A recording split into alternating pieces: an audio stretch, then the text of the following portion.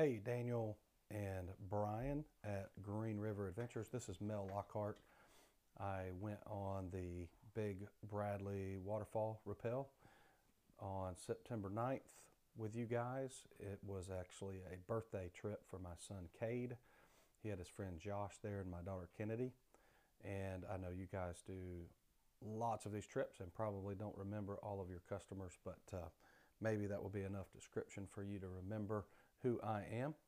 And so, anyways, I just wanted to reach out to you guys, first of all, and say thank you. That was an amazing trip. You guys were so professional, just awesome. It was a trip that we'll never forget, and we hope to even be able to come back and do it again someday. Maybe bring more people. Don't know if you guys will still be doing that or moved on doing something else, but hopefully get to run into you again. Um, and the reason I wanted to reach out to you, and maybe this is a very different way of doing so, but hey, I thought I'd use the technology that we have these days. Um, and, I thought about maybe writing you guys a note or letter or something like that, but it's hard to find time to sit down and write, and then figure out how to get it to you, and then time restraints might make it hard for you to sit down and read something. But anyways, I really did want to say thank you. That's the main thing. And then also, you know, I wanted to talk to you guys just about the kind of things I would have loved to have been able to find time to talk to you guys about while we were there. But that's not what we were there for, and not what you were there for. And so to talk about anything serious would be probably not possible in a time like that while you're concerned for everyone's safety and everyone's enjoyment for what they paid for. So just wanted to reach out to you though and tell you that, um, as much as I enjoyed uh, hanging out with you guys and doing that with you guys, uh, as I drove away, I was a little bit saddened to think that I might never meet you again, run into you again. And the reason that saddens me is because I also recognize the eternal soul that you have, that you guys are made in the image of God, just like I am, with a purpose. Um, and I'm not sure what you have, to what degree you've thought about those things. You guys are the ages where you've probably thought about that stuff and come to some of your own conclusions about what the purpose of life is or is not, and how that all relates to how you're going to live your life and who God is and who we are, if there is a God, all of those things. And so, and not being able to have a two-way conversation right now, I can't ask you exactly where you're at in that and what you think, what decisions you've made, what your life has been like, um, to cause you to think or believe as you do. But I just wanted to reach out to you with what is truth, anyways. Because again, you are eternal souls, and someday, maybe sooner rather than later, no one really knows, you have an appointment, and that appointment is you can't miss it, and it's with death. And you'll have a casket lid close on your face at some point, and that's serious. And that's always a burden to me as I meet people, because I'm concerned for their eternal state, eternal souls. Um, Maybe you would tell me that you're not concerned about that. Not sure, again, what you believe. Some people do, in these kind of conversations, say, well, I'm not worried about that. And they may say that because they have just come to the conclusion that, hey, I'll just turn into dirt and I won't even know it, and that's the end. That's it. Um, and then some may say, well, no, I'm somewhat religious and I might believe in an afterlife, but I basically believe that that is, based on how you live, and I'm a pretty good guy, not an axe murderer. And so maybe you'd have that perspective, that you're trying to be good guys, live a good life, do good things. Um, and so I just wanted to tell you what actually is true, in relation to that.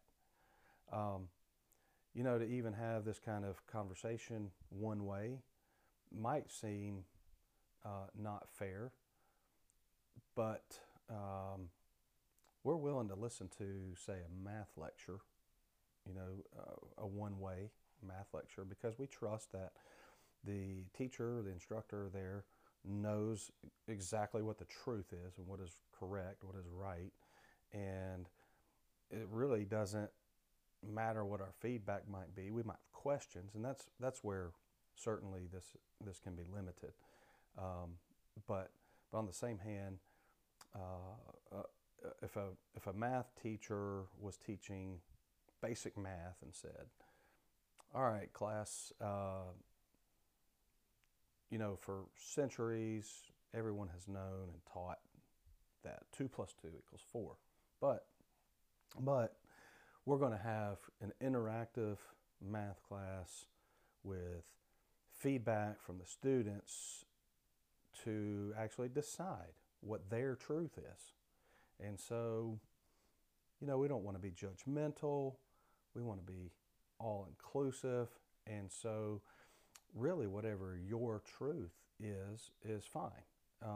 If you just are sincere about math, then hey, we'll accept your answer. There's no wrong answers. Well, logically and obviously, we know that that's the person that sits through that class is not going to become an engineer.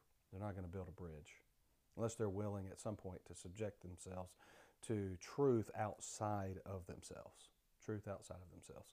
So, and I know you're probably like, all right, I don't really want to listen to this guy drone on and on right now, and what's the point of this, and who does he think he is? He has some sort of truth for me that I don't know, and he's saying I should sit and listen to him, and I understand that. But if you'll just bear with me again to at least believe me on this, I really am concerned, like, for your souls, and it made me sad to drive away and say, hey, I enjoyed getting to know those guys, but what about when they die? What about when they die? And I didn't get to tell them what has been told to me and is true. And so let me just, if you would, I'll try not to be so rambling.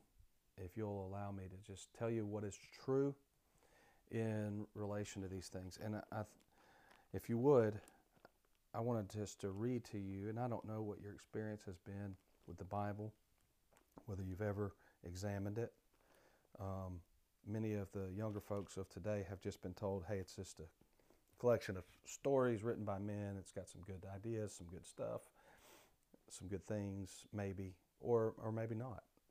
But it's corrupted. It's been written by men, and maybe you've just bought that line, never actually examined it for yourself, read the Bible. I'm just going to be straight. I'm coming to you with my desire to help you with the presupposition that the Bible is actually the Word of God, the Creator God, the one who created all things, the one who created you, the one who makes your heart beat right now, the pump in your chest that man can't really even explain. He's learned how to work on it some, but how it is that thing fires off every moment and continues to pump blood throughout your body and keep you alive is God. It's God. He holds your life in his hands. He created you. He made you. And so I'm coming to you just honestly, straight up, with the presupposition that Creator God has not left us ignorant about what the purpose of life is and what we're here for and what we're here to do and how we can be fulfilled, if you want to put it that way. In other words, live out what it is we were created for. All of that is broken and messed up, and you guys have probably experienced much pain, suffering, trials, however you want to put that in your life, that have colored your perspective on God and who He is. but I just want to share with you now from God's Word who He says He is. And again, please bear with me if you will believe me that this is out of love and not from a place of high-handed judgment. Like, so this is a guy that's about to tell me that he's better than me. Please don't hear that. Please don't hear that. Let me tell you what God has said. So as we were out there in such a beautiful place, it reminded me of this passage in the Bible that King David wrote in Psalm 19, and it says this: the heavens, in other words, when you look up, the sky that you see. You guys spend many nights outdoors. You've laid on top of a mountain, I'm sure, and seen stars like most people have never seen. And that's what it's talking about. The heavens are telling the glory of God, and their expanse is declaring the work of His hands. Day to day pours forth speech, and night to night reveals knowledge. There is no speech, in other words, a language, nor are there words. Their voice is not heard. Their line has gone out through all the earth, and their utterances to the end of the world. In them, again, the heavens, He has placed a tent for the sun, which is as a bridegroom coming out of his chamber. It rejoices as a strong man to run his course. Its rising is from one end of the heavens, and its circuit to the other end of them. And there is nothing hidden from its heat. So speaking of the heavens, speaking of the sun, speaking of all of the things in nature that you guys love and enjoy so much, all of it has been calling out to you, saying, there is a Creator. There is a God who has done these things. And so perhaps you would be of the persuasion that I've heard of people who would say, well, what about people who don't know there's a God? Well, this is just clearly saying that all men know that there's a God, there's a Creator. They may deny that. They may call themselves an atheist and say, I don't believe there's a God. But they're just denying what they know to be true. God has made it very clear that there is a God. So, why then did He create us? What is the purpose? The Bible goes on in many places to tell us that we were created to fellowship with God. We were created to glorify Him. In other words, to praise Him. And so when God created the first man and first woman, Adam and Eve, that was the perfect life for them, was fellowship with God. In other words, obedience to God, walking with God, knowing God, living out His purpose. He had given them even jobs to do in the perfect world that He created, tending to the garden that they were put in, tending to the earth, and it was beautiful and it was perfect, and there was no death. It was as it should be, and you've tasted little pieces of that in your life, even if your life has been one of potentially maybe more hardship and sorrow and death and things that maybe even others don't even understand, that have been terrible. Even if your life has been primarily filled with those things, you've at least tasted and seen just a little bit, especially as much time as you guys spend out in nature, in the things that God's created. You've tasted it, just a little piece of it, but it is all so messed up and corrupted, as you certainly can see, by the death, by the disease, by the destruction, by the wars, by the famine, by the suffering. How did that happen? If I'm telling you that God created all things good and perfect and for His pleasure, then what happened? Well, man Adam there in the garden sinned. He failed to keep covenant with God.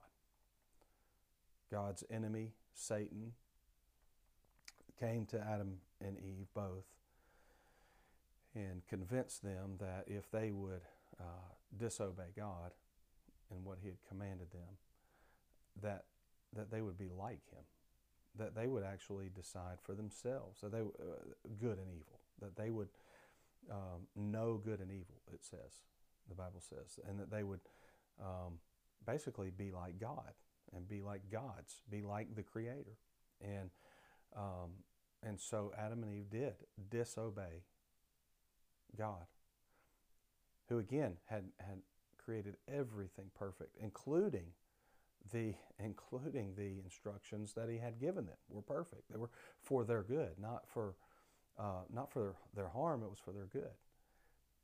But they rejected that.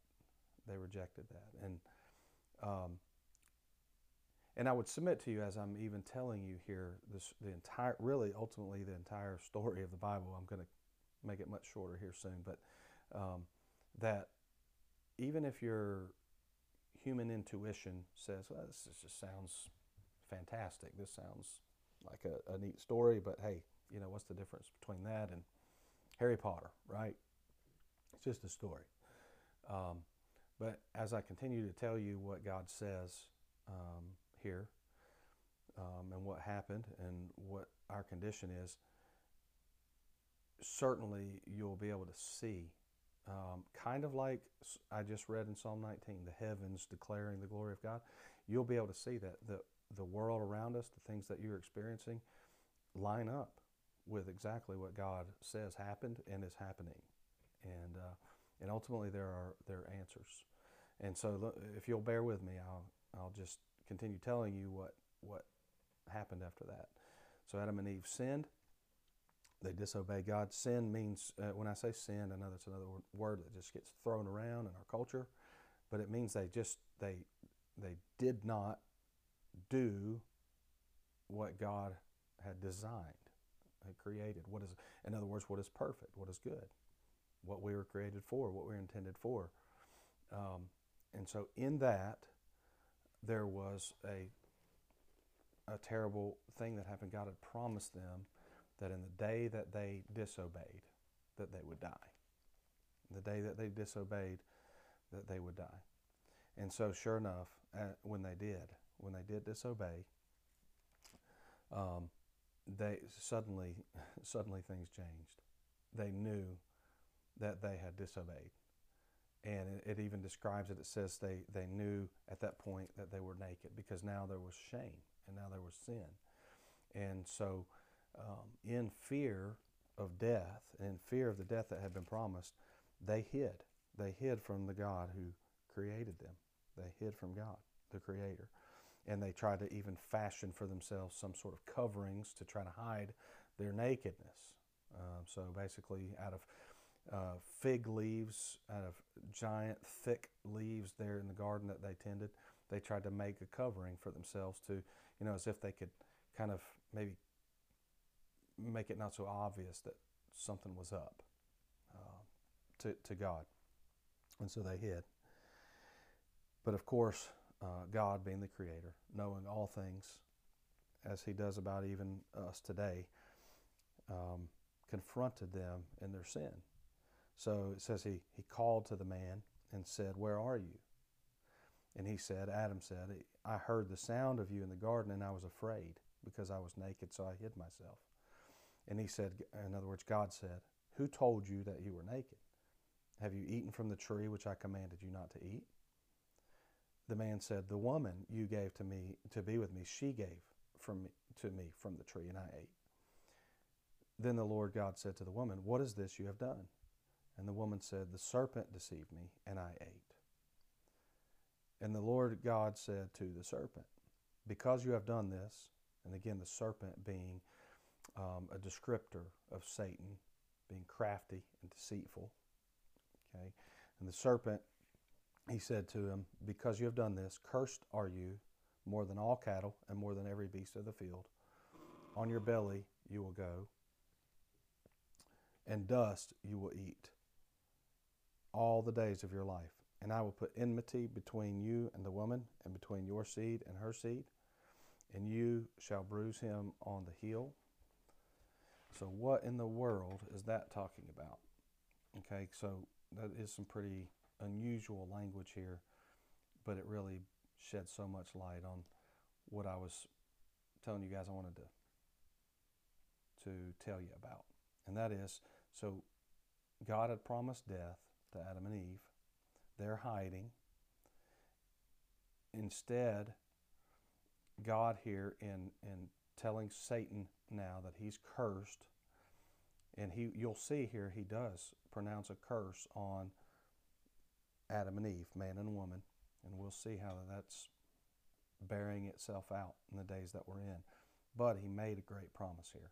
And so here's what he said. I will put enmity, he's talking to Satan, between you and the woman, and between your seed and her seed. So I'm sure that Eve's heart leapt and Adam's heart leapt in that moment, thinking, we're about to die, but now God is promising seed. In other words, children, a son. And so God has just said that there will be enmity, a war, basically, between Satan and those who are his, and Eve and those who are hers. Okay? A seed. So she's going to live. And then he tells a little bit more.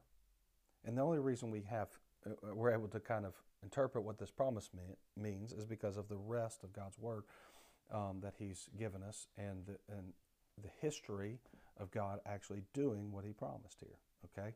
And so here's what he said. He said, he shall bruise you on the head. In other words, the seed of the woman will bruise you or crush you, as some other translations, on the head. In other words, a mortal wound. Someday this seed, Satan, the seed of the woman, will destroy you. But it says, you shall bruise him on the heel. So again, some more mysterious language there, but he's telling Satan, you will wound him on the heel. In other words, not a mortal wound, but you will wound him. Okay, but here he goes on, so I want to hang on to that promise, okay? To the woman he said, I will greatly multiply your pain in childbirth. So you're going to have a son, but it's not going to be easy. In pain you will bring forth children. Your desire will be for your husband, and he will rule over you. So now there's going to be this tension in the created order. In other words, the created order before was perfect. There was no sin, there was no jealousy, there was no hatred, there was no strife. And now there's going to be just in the husband and wife relationship. He will rule over you. Then to Adam he said, because you have listened to the voice of your wife and have eaten from the tree which I commanded you, saying, you shall not eat from it. Cursed is the ground because of you. In toil you will eat of it all the days of your life. Both thorns and thistles it will grow for you, and you will eat the plants of the field. By the sweat of your face you will eat bread till you return to the ground, because from it you were taken, for you are dust, and to dust you shall return. So a promise to Adam, the man, that yes, I'm going to let you live, but it's going to be hard, very hard. Thorns and thistles in your work. Of course, that bears itself out in all kinds of ways in our modern day lifestyles. We're not all farmers, but the things that we have to do to survive can be very difficult, just to survive. And all to be ultimately returned to dust and have that casket lid closed on you, like I mentioned earlier. Now, I wanted to keep going at least this far here, and I hope it'll help you.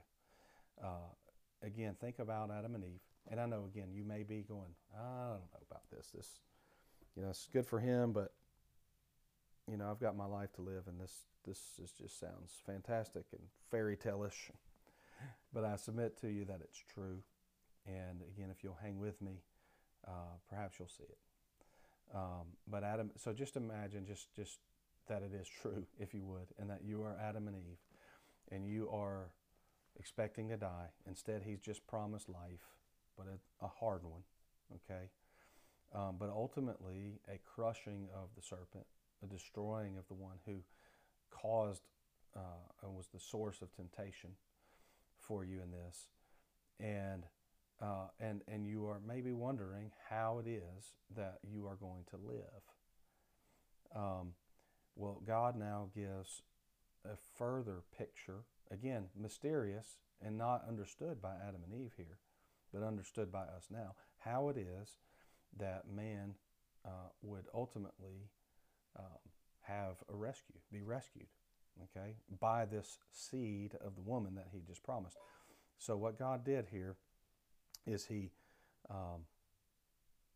it says, let's see. It says, now the man called his wife's name Eve because she was the mother of all the living.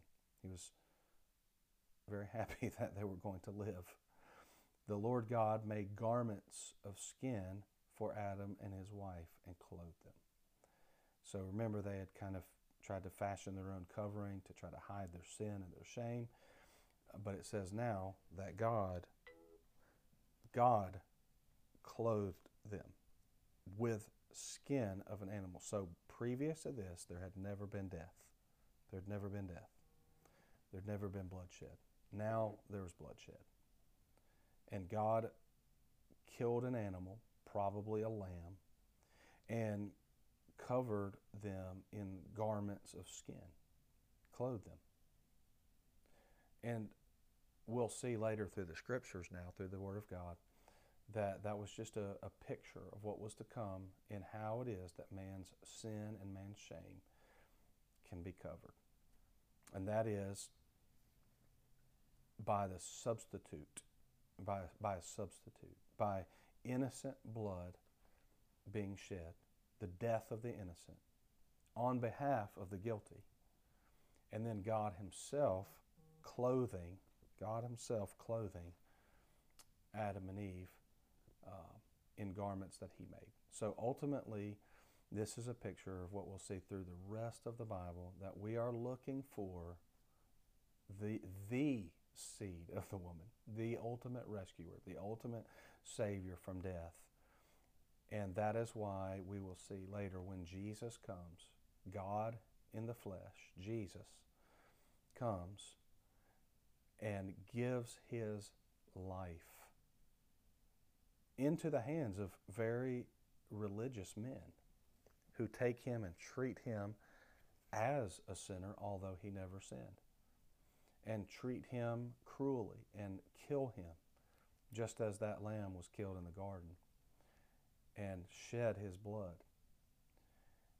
And then we'll see that Jesus, because he was God, defeated death and rose from the dead, came back to life and ascended back into heaven. And what was happening there is the same thing that happened back in the garden when Adam and Eve first sinned, but this time was once for all, so to speak. This was the seed promised, the salvation promised there in the garden, and that is Jesus, his blood, shed, his death, in other words, on behalf of those who he would save. So that God then could clothe his those who he rescues in not their own handmade garments of self-righteousness, but in the righteousness, the goodness, the perfect law-keeping, the perfect obedience, the one who did keep covenant with God, so that man then could be clothed in that righteousness. So I skipped from Genesis to the end, basically, and there's much, much, much more there, but it's all that story, okay, the entire Bible. Now, my guess is your perception of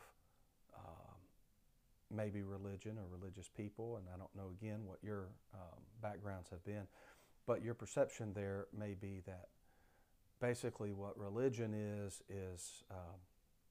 man making some rules about how you can be right with God or be somehow go to heaven. And so whichever particular religion that is, you keep their rules and you're good to go.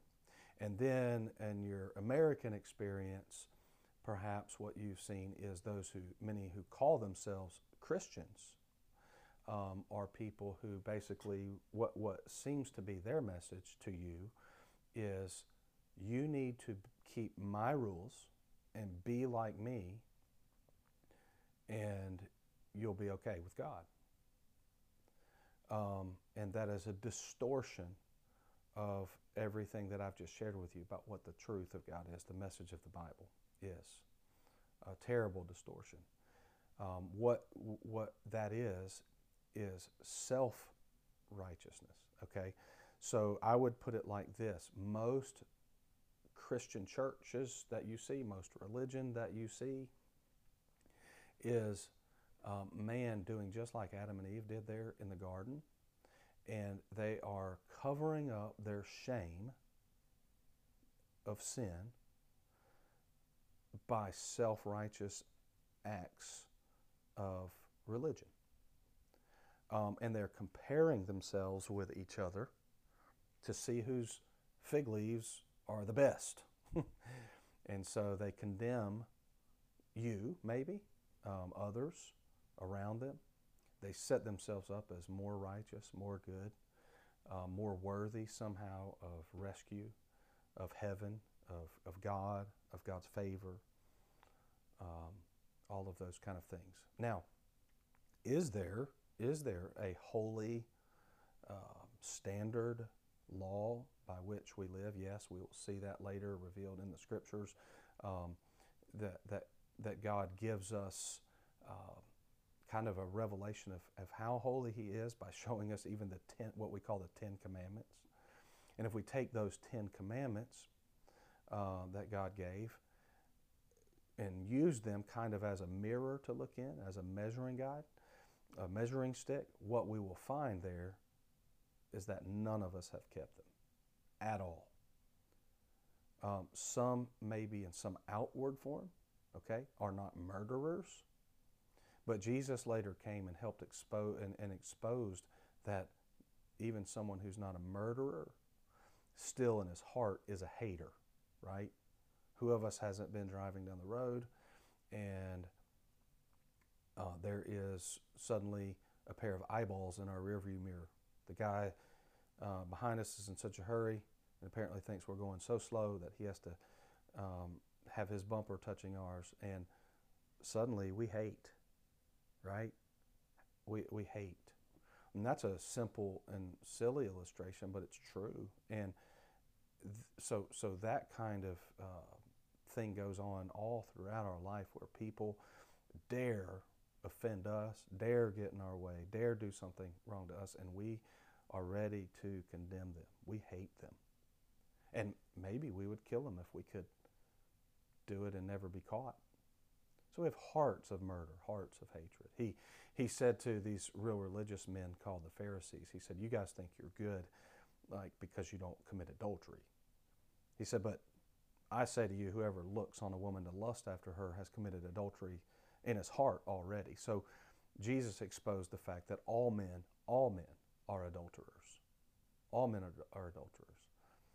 And so basically God gave us His law as almost like a mirror to show us that in Adam that day we all fell and were born at enmity with God, against God, rebellious against God, which explains why you have a natural tendency to maybe come to the conclusion that there's not a God and that you can live the way you want to. But there is a God, and He's holy, and everything about us is against Him. One place in the Bible describes it like this. It says the plowing of the wicked is sin. Of course, in that agrarian culture, farming would have been kind of the everyday activity of most men. And he says, even their plowing, when they're plowing their field, it's sin. In other words, at heart, man is, when we come to this world, we're seeking not the purpose for which we're created, that is to know God and to obey Him and to walk with Him and to be in keeping with His perfect design. Instead, we come into this world with our own agenda, And so that's why we see the current state of the world. War, more war and more war, right? Actual war with arms, and then Twitter war, right? Liberal versus conservative war, Republican war, all of these different wars. And so, and again, just, men hating each other and fighting with each other and killing each other ultimately. And that is the state of the heart of each man. We were born that way in Adam. He was our great-great-great-great-great-grandfather, okay? But God, so then, again, what I was kind of getting at is the religion you have seen probably primarily is man setting himself up as righteous, as more righteous than you. And over here, no, they've got it better than you. And over here, no, they've got the truth, and it's better than you. And so this church and this political movement, it's mostly what we see, especially right here in America right now, is self-righteousness, fig leaves covering up the shame of man. But the true gospel, and this is just what I wanted to ultimately get to, if you guys have hung with me for some reason, is the good news. Obviously I had to tell you the bad news, and that is you and I both were born in Adam, separated from God, against Him. No matter how good you try to be, the fact is you can't do anything about your heart. You can't do anything about the lustful heart that you have. You can't do anything about the hateful heart that you have inside, the parts that we can hide from men, but not from God. And so so my message to you here is not for you to adopt a religion and change somehow. Change. Do better. Cover yourselves up with some fig leaves. But my message to you is the message of the Bible, that God did for you exactly what He did for Adam and Eve there in the garden. And there was a substitute for you. Because what you deserve, what I deserve, for being in rebellion to our Creator is death. Eternal death, ultimately. But God did for you, again, what He did for Adam in sending His own Son, Jesus in the flesh. God with us. One of Jesus' names was Emmanuel. It means God with us. So God Himself came, and He lived out perfectly what Adam did not. What Adam did not live out. Obedience to God. A life of constant dependence upon God, upon His heavenly Father, God. And so, but then He was taken by cruel religious men and slain and killed. His blood was shed. But that was in the place of those who would believe in Him, the Lord Jesus, and be ultimately clothed in His righteousness. So let me make it or put it this way to you.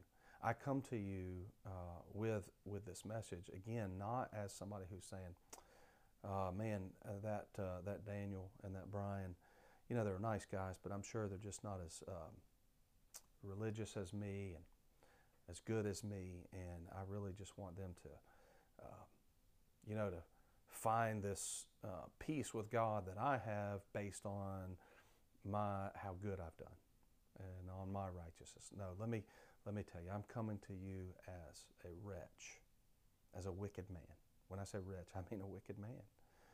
A man who, sure, outwardly, just like you, people say, oh yeah, he's a great guy. He's a great guy. But God has seen my heart. God has seen pride, and lust and hatred and unforgiveness and what the Bible would call idolatry. In other words, loving things and money and pleasure rather than the Creator who created me. Just corrupt. But God mercifully turned my eyes away from any potential hope in saving myself, rescuing myself, to the work that He did on my behalf in my place. He rescued me. He rescued me. He came and He died in my place, and then He rose from the grave. He defeated death. And so what that gives me now is a promise of eternal life. I, like you, will still have a casket lid closed on my face. My body will turn into dirt, but my soul will live forever with God. My soul will live forever with God because of the promise of eternal life that I have now in Jesus Christ, the Lamb of God who takes away the sin of the world. There's much, much more that can be shared with you, of course, and taught to you, but I would say this: the entire Bible is this story. It's like 2 plus 2, right? There's no math if you don't believe, if you can't build it upon simple foundational truths, and if you look under a microscope, even a biologist will tell you how much math there is in biology. In other words, there's just foundational truths of God, the Creator. And that is the case with our eternal souls. We have no hope, except that God would rescue us. That's it. And so that's good news for you guys. What would I even, if I was able to have a face-to-face conversation with you, what would I say if you were still listening to me and not trying to argue with me? What would I say here in conclusion? I would say, Daniel, Brian, I'm no better than you. In fact, if we were comparing notes on who's the nicest, you guys would probably win. But I'm a wretch, and so are you. You have broken God's laws. By nature, you have. You came into nobody had to teach you how to lie. Your mom didn't have to say, hey son, let me teach you how to tell a lie. No, you just tell lies. Nobody had to teach you how to be lustful. It came natural. And again, that bears out the truth of everything that I've just shared with you. But I would also tell to you that the consequence for this is eternal death and damnation. But then I would tell you the good news: God has sent a rescuer, His own Son, Jesus, to stand in your place. And if you will believe on Him, trust in Him, turn from your sin, admitting, God, I'm a sinner. I love my sin, and I have embraced it fully and completely. I'm a sinner against you, but I am sorry, and I want to be forgiven, and I want to be rescued from the death that it deserves. And I believe that Jesus is the only hope for me, substitute for me, and the only way that I can have the life that you created me for, and that is one of peace with God, obedience to God. If you will believe on the Lord Jesus Christ, you will be saved, rescued from eternal death. And God Himself will come to live within you and to help you be a keeper, so to speak, of His law, in Jesus. You will still be in this body, in a sinful body, and you will still sin, but you will always be clothed in the righteousness of Christ on your behalf, and you will have new desires. You'll be a new creature. You will see your sin now for what it is, and you will continue in repentance, as it's called in the Bible. You will continue to turn away from it, and you'll have joy and peace, and forgiveness and true hope, and you won't have to fear death, and you won't have to fear what will take place if your rope breaks on the Big Bradley waterfall. And so I don't know if you guys, if somehow this worked out to get this message to you guys.